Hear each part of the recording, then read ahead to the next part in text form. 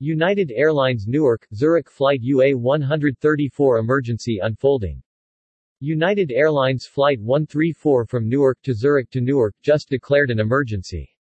The flight took off at 11:52 p.m. from Newark Sunday night with a delay of more than 5 hours delay. The regular departure time would have been 6:20 p.m. The flight is operated on a Boeing 767-322 widebody aircraft. According to the United Airlines flight status report, the flight has been reverted to Shannon in Ireland and is scheduled to land in Shannon at 10:40 a.m. local time, Monday morning.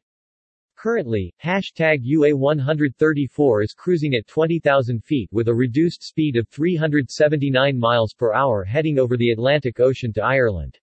It's not known how many passengers and crew are on board. A reason for the emergency is not known.